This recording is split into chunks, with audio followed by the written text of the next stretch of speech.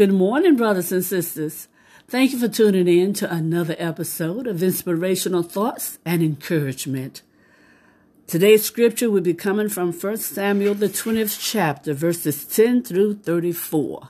And we'll be learning about the relationship between Jonathan, King Saul's son, and David, and the hatred King Saul had for David. Amen. All right, beginning with the 10th verse of the 20th chapter of 1 Samuel.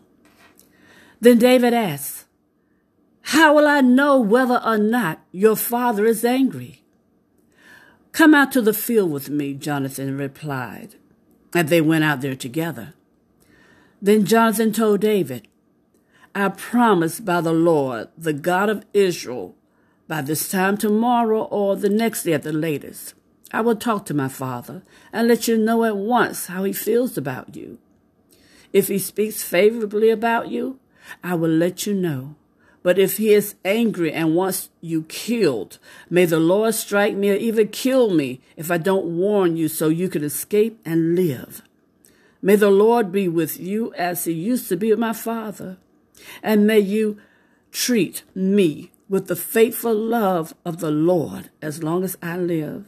But if I die, treat my family with this faithful love, even when the Lord destroys all your enemies from the face of the earth."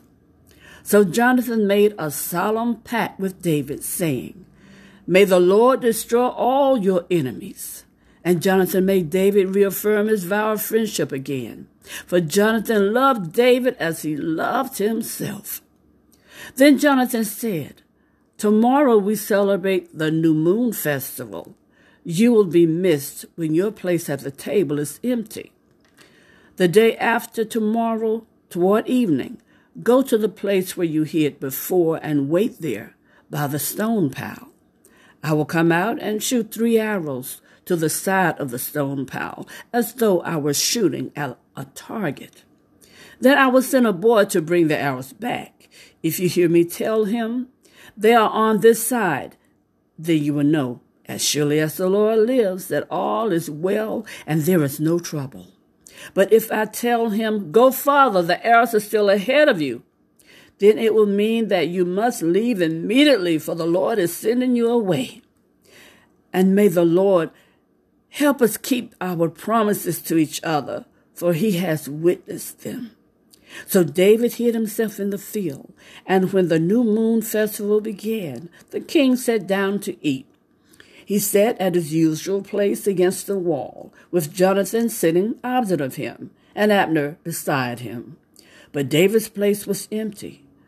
Saul didn't say anything about it that day, for he said to himself, "Something must have made David ceremonially unclean."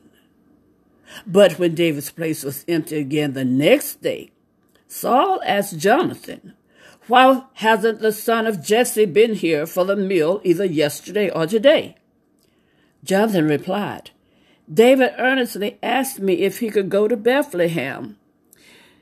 He asked, 'Please let me go, for we're having a family sacrifice. My brothers demand that I be there. So please let me get away to see my brothers.' That's why he isn't here at the king's table." Saul boiled with rage at Jonathan. "You stupid son of a whore," he swore at him.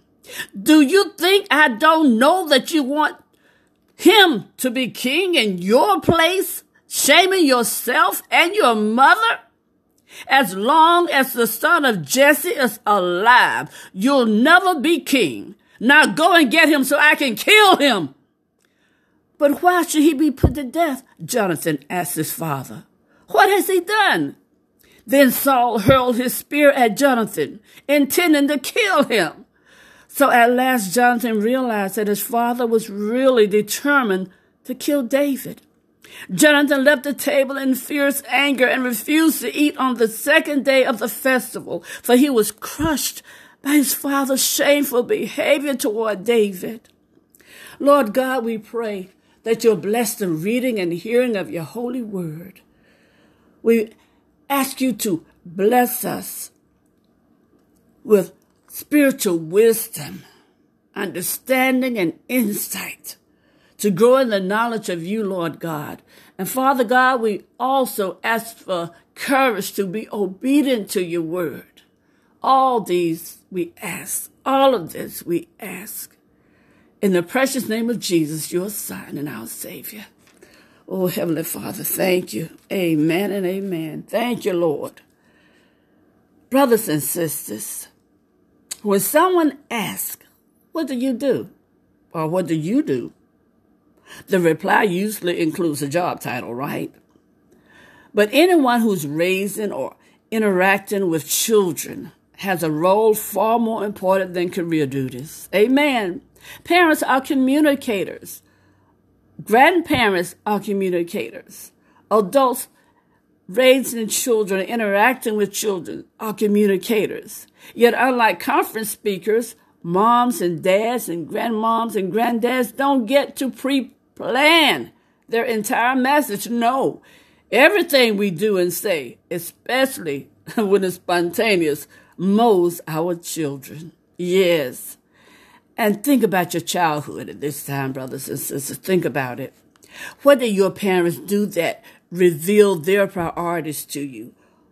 What did your parents do that revealed their beliefs, their passions?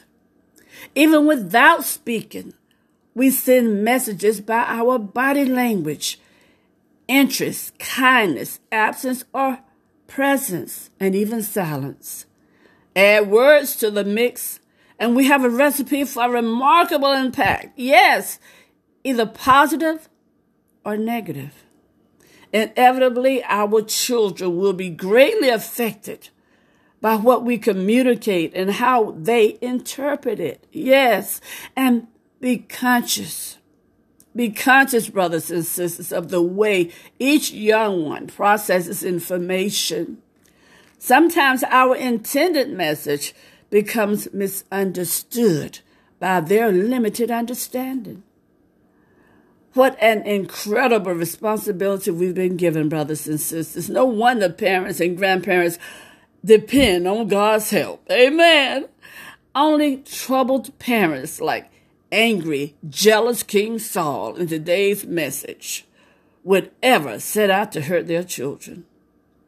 But in their busy or in our business or because of past wounds, the message we send might unintentionally be damaging to the children. What are you communicating to your children, brothers and sisters? What do your actions point to be as priorities in your life? Do your children sense a hunger in your heart for the Lord's direction, for the Lord's counsel, for his provision? Above all, do they know what it means to have a thriving relationship with Jesus Christ by watching your life? Communication deeply affects children, brothers and sisters. So be mindful of how we act and what we say. Amen. Know how wonderful, know how blessed we are. We serve an awesome, powerful, loving, caring, and forgiving Father. Teach our children, brothers and sisters. They must learn from us. So they'll have a blessed journey as well as we will. So they'll have a blessed life as well as us. Amen. So we can be a blessing and they can be a blessing to others. Yes, children talk to children. Yeah, Know that, brothers and sisters. And have a blessed day.